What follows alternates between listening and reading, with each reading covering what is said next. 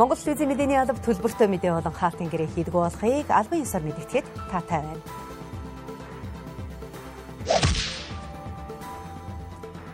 Оройн төргийн үзэгчтэй оргил цаг мэдээллийн хөтөлбөр эхэлж байна. Өнөөдрийн хөтөлбөрөөр Орос улбаны улсын газрын тосны бүтээгдэхүүний экспортын хоригт Монгол улс хамаарахгүй болохыг мэдгдлээ.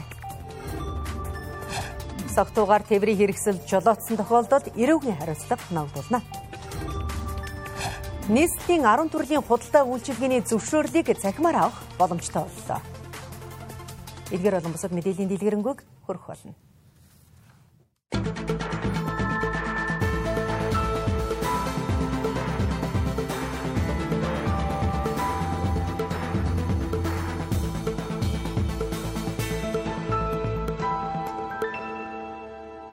Улс төрд эмэгтэйчүүдийн идэвх оролцоо тэнцвэртэй байснаар нийгэмд эерэг нөлөө үзүүлдэг. Өнөөдөр ардчилсан намын дэргэдэх ардчилсан эмэгтэйчүүдийн холбооны 6 дугаар их чуулган болж байна. Чуулганаар ардчилсан эмэгтэйчүүдийн холбооны ээлжид ерөнхийлөгчийг сонгох юм. Энэ удаагийн сонгуульд нийт 7 нэр дэвшигч өрсөлдөж байна. Чуулганд 21 аймгийн 800 орчим эмэгтэйчүүдийн төлөөлөл оролцож, ардчилсан эмэгтэйчүүдийн холбооны шинэ ерөнхийлөгчийг сонгох юм байна. Холбооны ерөнхийлөгчид дараах 7 нэр дэвшигч өрсөлдөж байна. Улсын их хурлын гишүүн Адьяс Сүрэн, ардчилсан намын үндэсний бодлогын хорооны гишүүн Жаргалан, Эм ойл группийн захирал Пунсалмаа, ашигт малтмлын газрын дараагасан Үүрийн Туяа, үндэсний бодлогын хорооны гишүүн Эрдэнэсувд, ардчилсан намын гишүүн Уянга, ардчилсан намын гишүүн Одонгоо нар өрсөлдөж байгаа юм а. Хүүсийн тэгш байдал нь ардчлалыг бий болгоход чухал ач холбогдолтой. Иймд улс төрдөх эмэгтэйчүүдийн оролцоог нэмэгдүүлж Монгол улсын хөгжил цэцгэлтийг бий болгоход эмэгтэйчүүдийн үүрэг чухал болохыг нэр дэвшигчдийн төлөөлөл хэлж байсан юм а.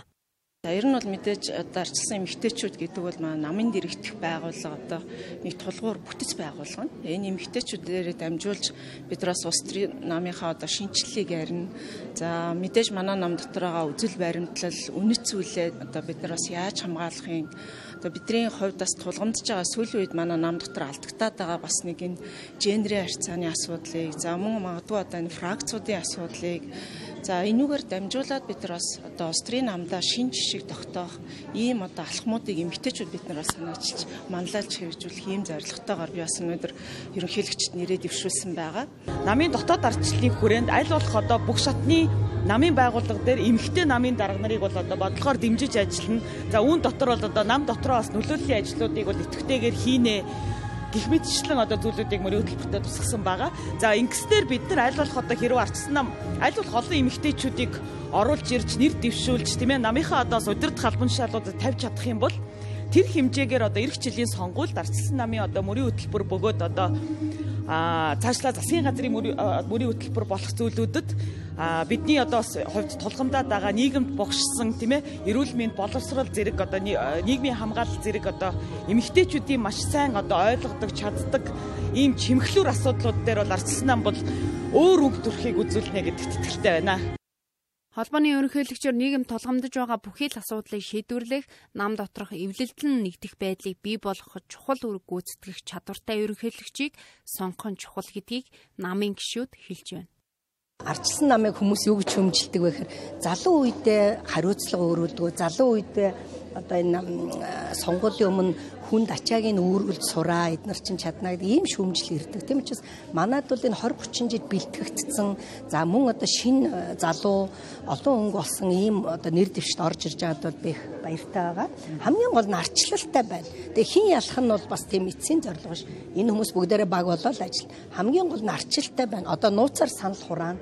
Тэгээ хин мөрийн хөтөлбөрөө сайн ярьсан. Хин энэ байгууллагыг цаашдаа удирдаад авч явах гэдэг энэ 800-900 хүн ч харж иж сонгоно гэдэг бол өөрөө их чухал л да. Эмэгтэйчүүдийн холбооны ерөнхийлөгчид нэр дэвшиж байгаа эмэгтэйчүүд маань нийгмийн бидний тулгамдсан асуудлыг ил тод дуу өнгө болоосоо тэр асуудлыг шийдвэрлэхийн төлөө хичээл зүтгэл гаргаж хөдөлмөрлөдөг ийм л эмэгтэй байгаасаа түүнээс биш ардчилсан эмэгтэйчүүдийн холбооны ерөнхийлөгч болсноороо би жагсаалтын нэг жигсэн их хурлын гишүүн болно гэж мөрөөдөлтэй хүн бол энэ ажлын ард гарахгүй гэсэн юм байр суурьтай байгаа.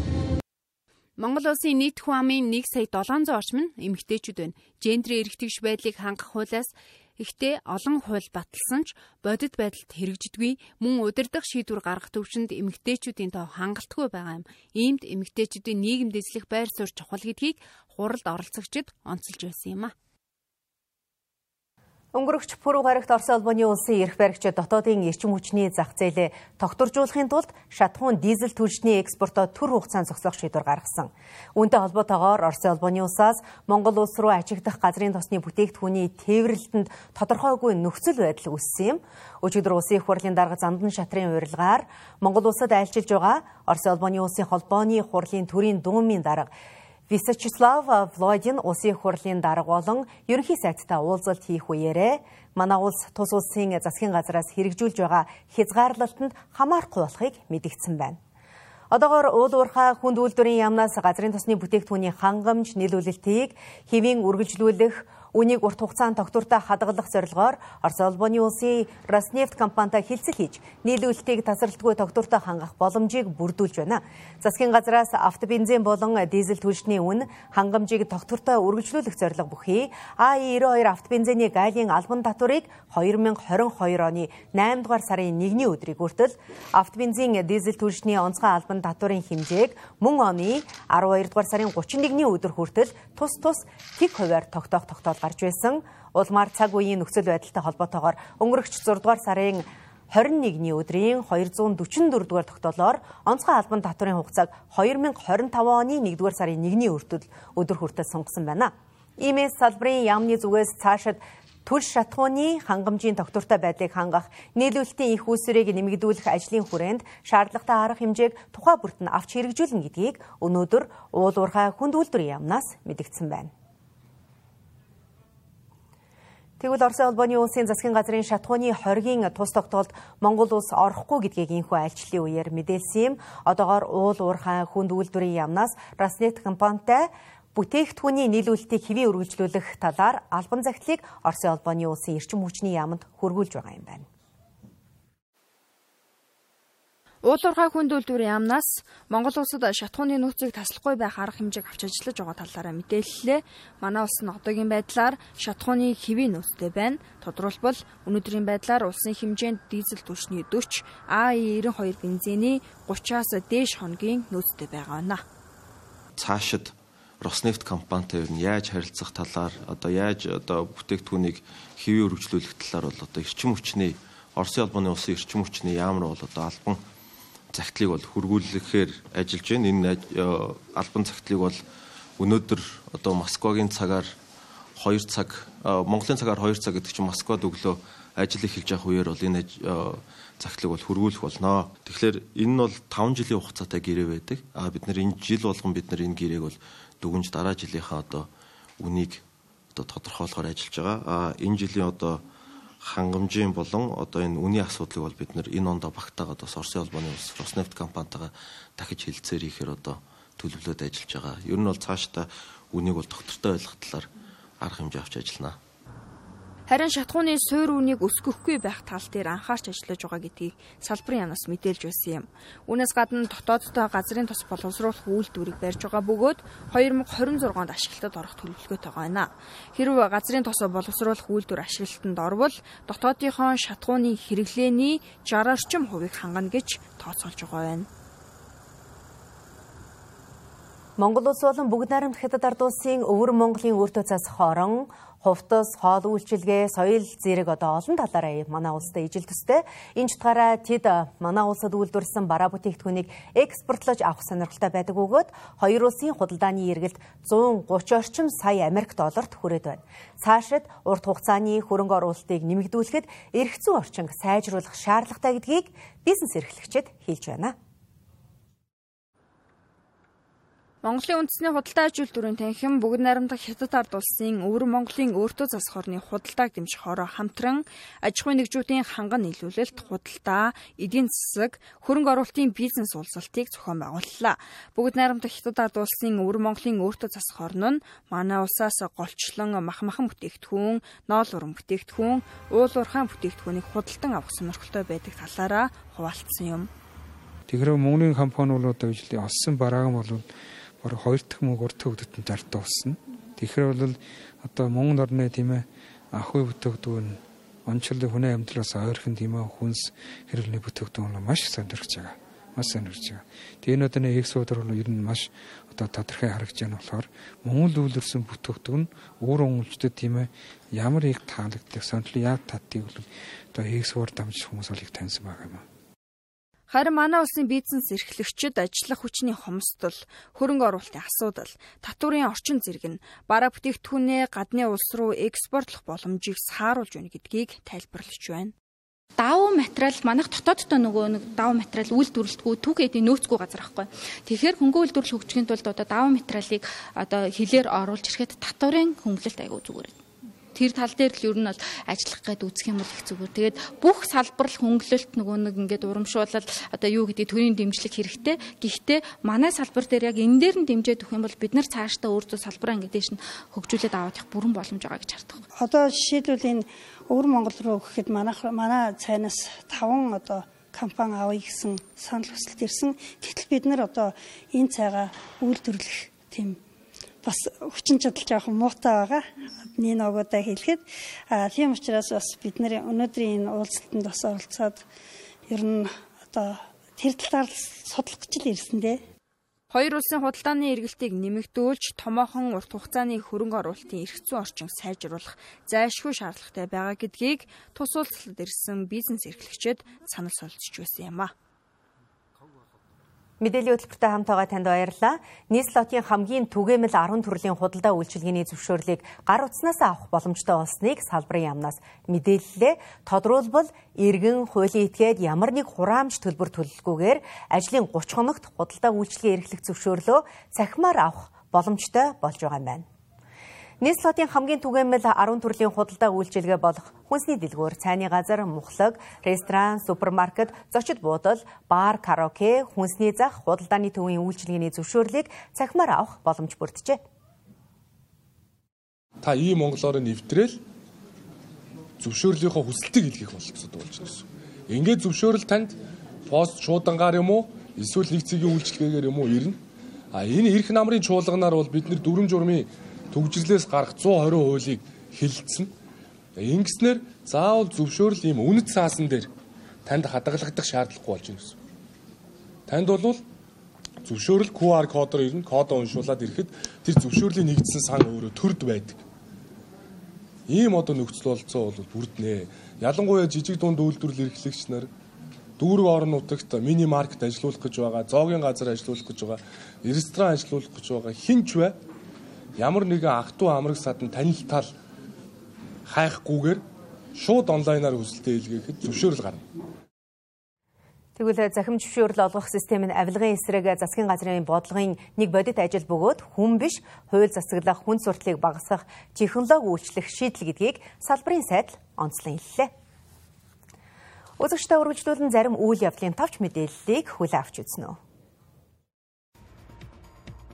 Нийслэлийн нийтийн тээврийн хүртээмжийг нэмэгдүүлэхээр парк шинжилгээ хийж байгаа юм. Тодорхойлбол 2020 оноос хойш цахилгаан 79 автобус, Евро 5 дизель хөтөлбөрт их багтаамжийн 284 автобус, 2 давхар цахилгаан их үүсвэрээр ажилладаг 10 автобус, хүүхдийн 75 автобус, дунд багтаамжийн 2 автобус, нийт 450 автобусаар парк шинжилгээ хийж байгаа юм. Харин 2023-оос 2024 онд их багтаамжийн дизель хөтөлбөртэй 600, цахилгаан хөтөлбөртэй 160, дунд багтаамжийн 50 автобус нийт 800 тээврийн хэрэгслээр парк шинжилт хийхээр төлөвлөсөн. Уг ажлын хүрээнд 2023 оны 9-р сараас 2024 оны 1-р сар хүртэл нийт 704 автобус оруулж ирэхээр төлөвлөсөн байна. Улаанбаатар хотын захирагч нийслэлийн хэмжээнд дулаан хангамжийн ашиглалтын хэвийн ажиллагаа, шугам сүлжээний их урсгал засварын ажлын явц болон өвлжилтийн бэлтгэл ажлын талаар холбоотой халтнаас тодорхойлсон байна. Улаанбаатар хотын хэмжээнд халаалт авах орон сууцны 5500 байр байдгаас 5450 орчим дулаанд холбогдсон байна. Халаалт аваагүй орон сууцны 5 гаруй байр байгаа нь шугамын гэмтэлтэй холбоотой гэдгийг холбоотой халтнаас мэдээллээ. Харин 150 сургууль, 195 цэцэрлэг, 95 эмнэлэг, 675 аж ахуй нэгж дулааны эрчим хүчээр хангагдаад байна. Үндэсний статистикийн орооноос хүнсний ногооны дундаж үнийн судалгаа гаргасан байна. Тодорхойлбол Улаанбаатар хотод өмнөх 7 хоногтой харьцуулахад Монгол төмсний үнэний 1.2%-аар өсөж 1406 төгрөг, Монгол лонгийн үн 0.5%-аар буурч 2979 төгрөг, Монгол байцааны үн тогтвортой байсан ба 1861 төгрөг. Хүрэн манжингийн үн тогтвортой ба 3047 төгрөг байна. Харин Монгол сонгины үн 5.8%-аар буурч 3034 төгрөгөөр тус худалдаалагдж байгааг үндэсний статистикийн орооноос мэдээллээ.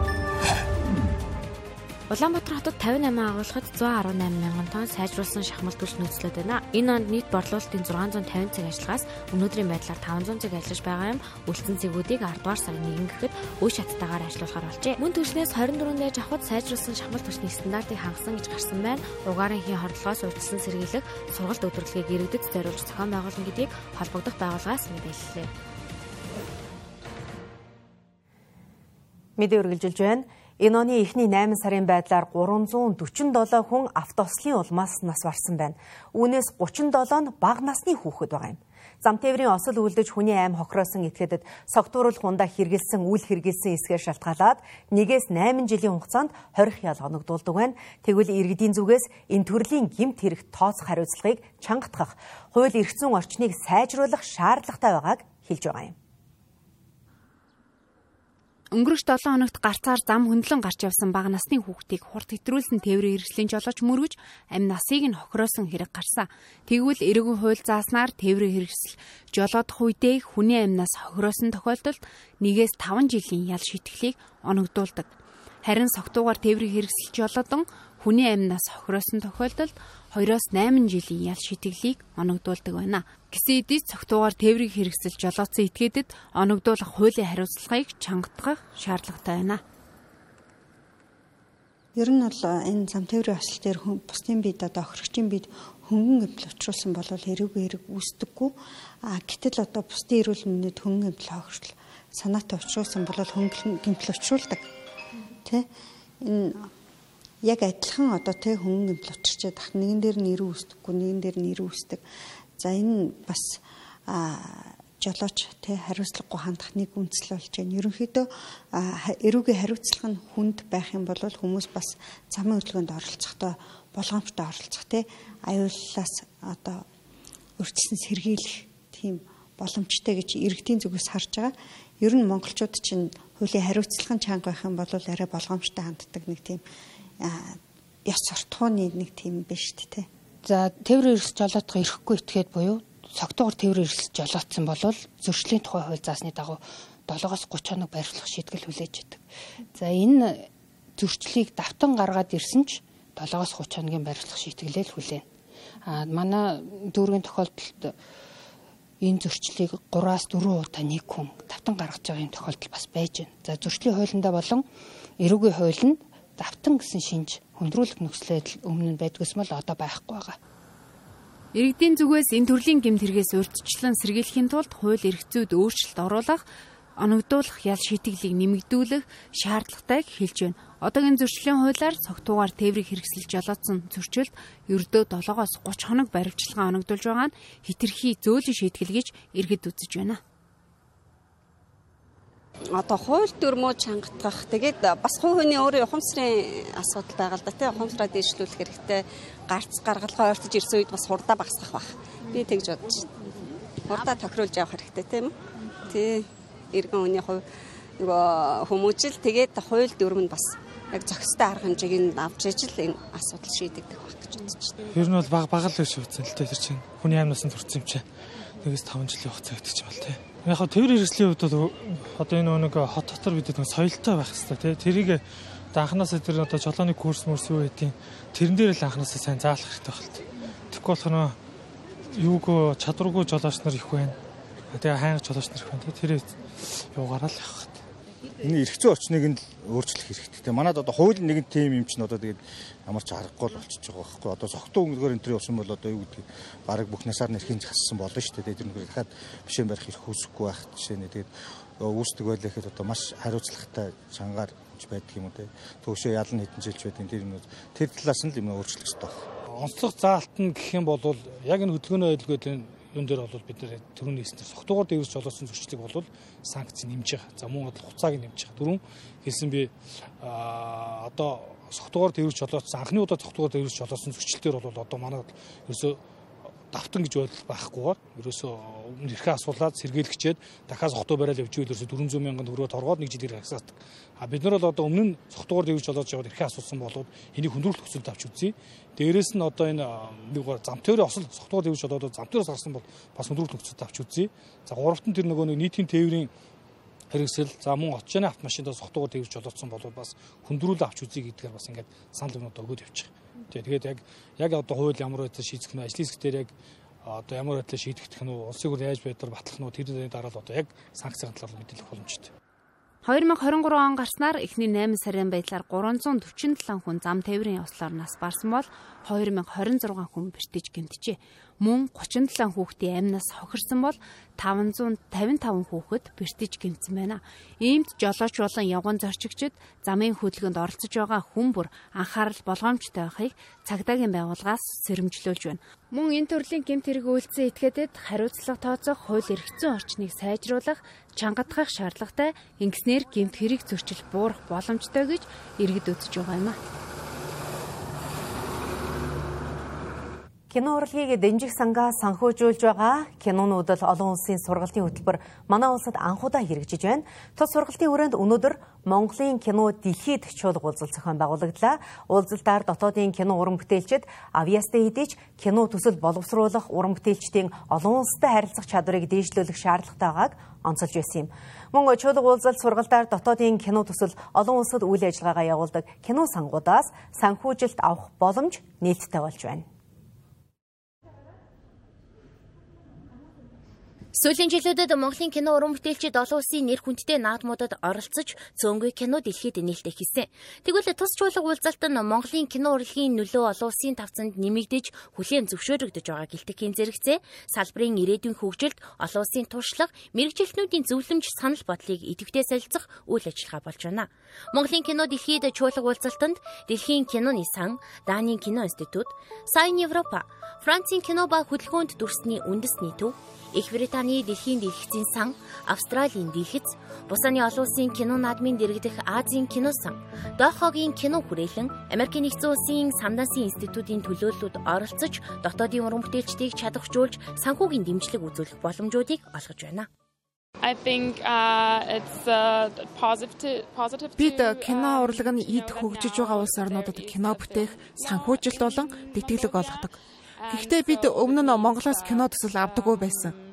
Харин одооноос Монгол улсын кино урлаг хуультай болж киноны салбараа дэмжиж эхэлж байгаа нь сайшаалтай байна. Тиймээс бид ч мөн Монголын кино зах зээлд дэмжлэг үзүүлж, санхүүжилт олгох, хамтран ажиллахдаа таатай байна. Монголын кино дэлхийд чуулга уулзалт нь кинонууд л олон улсын сургалтын хүрээнд явагдаж байна. 8 дугаар сарын 1-ээс эхэлсэн тус сургалтад 100 гаруй уран бүтээлч хамрагджээ. Ингээд 6-7 хоногийн одоо хугацаанд ингээд үйл ажиллагаа явуулаад харахад бол бидэрт кино зохиолыг хөгжүүлэх тэр чадвар бол нэгдүгээр айгүй дутагдaltaй байгаа юм байна. Зохиолчтойгоо ажиллах бас айгүй чад. За тэгээд нөгөө талаасаа төсөл хөгжүүлэхээр продюсеруудын өөрөөр бол маш чухал. Тэгэхээр продюсеруудыг одоо чадвартай продюсеруудыг бий болгох энэ чадвар хэрэгтэй. За тэгээд бид нар дэлхийд гарахын тулд өөрөө өөрсдөө нэгдүгээрт ажиллах хэрэгтэй. Тэгээд дэлхийг Монголд авчрах хэрэгтэй гэдэг тэр зүйлийг бол ойлгож авсан. Тийм ч учраас одоо бид нар аль болох мó дотоодынхоо чадварыг дээшлүүлэхээс гадна олон улсын бүх одоо төлөөлөгчдийг Монголд авчирч тэднээс салбараа танилцуулах нь хамгийн чухал юм байна гэдгийг л ойлгосон.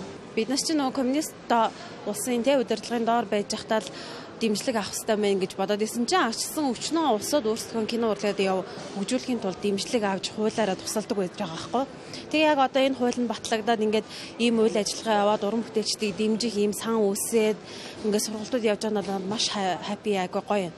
Зөвхөн уран бүтээлчдийн чадвар яг тэр хэмжээнд одоо тэр санхүүгийн дэмжлэгийг авах хэмжээнд байгаа болов? Байна. Одоо бид нар нөгөө зохиолын болон төслүүдээ ингээд бид нар хоорондоо яриад багш нараас зөвлөгөө авч авахгүй. Тэнгүүд багш нарт бол маш их таалагдж саналууд айгүй шинэлэг. Гэхдээ бидний яг нөгөө хийт болон цаашаа зохиолоос яаж сайжруулах уу гэдэг нэг гацалтай шүү дээ. Тэрийг яах вэ? Зохиолоо хэрхэн хөгжүүлэх үү? Төслийг хэрхэн хөгжүүлэх үү гэдэг дээр яг гацалттай байгаа байхгүй. Тэнгүүд тэр гацлуудаас хэрхэн холдох вэ гэдэг аргачлалыг ингээд биднээс зааж өгч байгаа болох маш гоё юм. Кино төсөл хөгжүүлэх, уран бүтээлчдийг чадваржуулах, уран бүтээлчид олон улстай холбогдох гүүр болж байгаа энэхүү төсөл нь соёлын яам Монголын үндэсний кино урлагийн зөвлөлөөс зарласан кино урлагийг дэмжих сангаас санхүүжүүлж байгаа 11 төслийн нэг нь байна. Тэгэхээр энэ 5 төслийн маань хүрээнд гарч ирсэн кино уран бүтээлчид маань өөрсдийн төслийг олон улсын түвшинд олон улсын продюсеруудтай хамтран хэрэгжүүлэх боломжтойгоор одоо төлөвлөх цаашлаад тухайн төсөл нь дэлхийн давтцанд амжилттай байх тийм нөхцөлийг бүрдүүлж байгаа гэдэгт итгэж байна. Тэгэхээр бидний хүсэн хүлээж байгаа зүйл бол ерөөсөө Монголын киног дэлхийн давтцанд гаргах, дэлхийн үзэгчдэд хүргэх, тэгээд мөн Монголынхоо өв соёл болон онцлог талуудыг кино урлагаар дамжуулан хүргэх байгаа. Дотоодын уран бүтээлчид анх удаа хил санхүүгийн бэрхшээлгүйгээр олон улсын кино хөтөлбөр санхүүжилт олгодог сангийн төлөөлөлтөд уулзаж шаардлагатай мэдлэг мэдээлэл авах боломжийг олгож байгаа. Тус уулзалт 9-р сарын 26-ныг дуустал үргэлжилнэ. Дараагийн мэдээ сар дахлын уршгаар сүүлийн жилүүдэд инфляц өсч бараа бүтээгдэхүүний үн өртөг хурдтайгаар нэмэгдсээр байгаа. Хэдийгээр төр засгаас авч хэрэгжүүлж байгаа бодлого үйл ажиллагааны үр дүнд нийт ажлагчдын дундад цалин өссөөр байгаач иргэдийн худалдан авах чадвар буурсаар байна. Өөрөөр хэлбэл эдийн засгийн өсөлт цалингийн өсөлтөөр хэмжигдэхгүй байгаа гэсэн үг юм. Үндэсний статистикийн хорооны судалгаагаар аж ахуйн нэгж байгууллагад ажлагчдын сарын дундаж нэрлсэн цалин 2023 оны 2 дугаар улирлын байдлаар 1.9 сая төгрөг хүрсэн ч энэ нь иргэдийн амжиргаа болон бодит байдалтай төдийлөн нийцэхгүй байгааг тэд хэлж байна. Монгол улсын иргэдийн дундаж цалин олон улсын хөтөлбөрийн байгууллагын аргачлалын дагуу тооцдог. Тухайлбал нийгмийн даатгалын шимтгэл төлсөн аж ахуйн нэгж байгууллагын ажилтны цалинг нийт даатгуулагчийн мэдээлэлд үндэслэж гаргадаг байна. Мөн бодит цалин тооцож гаргадаггүй буюу татвар болон нийгмийн даатгалын шимтгэл төлөлтийг хасаж боддоггүй тул улирал тутамд иргэдийн нэрсэн цалин харьцангуй өндөр тооцогдож гарч байгаа гэдгийг үндэсний статистикийн хорооноос тайлбарлаж байна. Тэр бодит цалингийн индексээр аваад үзэх юм бол одоо өмнөх 15 онтой харьцуулахад бол цалингийн хэмжээ 39.2%-аар л нэмэгдсэн харагдаж байна. Харин нэрлсэн дүнгээр нь шууд харьцуулаад үзэх юм бол 2.3 дахин нэмэгдсэн юм шиг харагдаж байгаа гэсэн үг. Тэгэхээр бид нэр яг цалингийн бодит төсөл байна уу гэдэг бол бодит цалингийн индексээр тайлбарлаж ярих нь зүйтэй. За тэгээд энэ нь бол өсөлт нь 15 онтой харьцуулахад бидний нэрлсэн цалин 36.2%-аар л өссөн байна гэсэн үг байна. Нэг ажилтнанд ногдох сарын дундаж цалин 2023 оны 2 дугаар улирлын байдлаар 1.9 сая төгрөг болж өмнөх оны мөн үеэс 22.4%-аар өмнөх улирлаас 3.2%-аар нэмэгджээ. Дундаж цалин хүйсээр навч үзвэл эрэгтэйчүүдийн 2.1 сая төгрөг, эмэгтэйчүүдийн 1.7 сая төгрөг байна. Харин нийт ажиллагчдын сарын дундаж цалин үйл ажиллагааны салбарын ангиллаар навч үзэхэд олон улсын байгууллага суурин төлөөлөгчийн үйл ажиллагааны салбарт ажиллагчдын цалин хамгийн их буюу 5.5 сая төгрөг, урлаг, үзвэр, тоглоом, наадмын салбарт ажиллагчдын цалин хамгийн бага буюу 1.2 сая төгрөгийн цалин авч байгаа юм а. Энэ өөрөө яг цэвэр гар дээр буух цалин мөн үү эсвэл нийгмийн даатгал шимтгэл гээл тэгэхээр дундаж одоо сая 500 мянган төгрөгийн цалинтай байлаа гэхэд бараг 300 гаруй мянган нийгмийн даатгалт явчихж байгаа байхгүй. Тэгэхээр ер нь дундаж цалин сая 900 гэдэг бараг худлаалах. Нийгмийн даатгал хасаад гар дээр яг сая 500 авч чадчихна уугүй юу гэдэг л байх. Энэ сая 900-гийн аргачлалыг бол өстой мэдэхгүй байх шүү дээ. Ер нь статистик тоо баримтаар ер нь зүгээр хой хүнийд бодоход өндөр цалинтай хүмүүсийн дунд жигэл тавьчихдаг юм болов. Одоо яг хүний амьдралд одоо өдөр тутмын хэрэглээний үн бол маш их өссөн байгаа. Доотлын цалин л 500 байгаа шүү дээ. Дунд чинь бол тэгээд нэг саяас дээш гарвал их юм шүү дээ. Дундад цалин яг ямар аргачлалаар бодож гаргадгийг ерөөсөө сайн ойлгодгүй. Энэ дээр одоо нөгөө нэг ямар нийгмийн давхаргуудаа эсвэл одоо малчид байдаг ч юм уу одоо ингээд яаж бодсон өнөөдөр бодит амьдрал дээр бол хүмүүсийн дундад цалин бол сая 900 хүрэхгүй шүү дээ. Өмнө нь бол яг ингээд 10 жилд 12 дугаар анги байхдаа яг 7 нэгт хэрэлдэг байсан мөнгө одоо хэрэлж байгаа мөнгө харьцуулаад үзэхэд бол нэрэл амар өссөн билээ. Уг нь авдаг юмнууд нь бол нэг өөрчлөгдөөгүй. Гэхдээ ер нь өссөн маань анзаарсан. Хэдийн нэрсэн дундаж цалин өсөлттэй байгаа ч иргэдийн худалдаа авах чадвар буурсаар байгаа нөхцөл байдалд олон хүчин зүйлс хамааралтай ч гол нэрийн бараа бүтээгдэхүүний үнийн өсөлт ихээх нөлөөлж байна.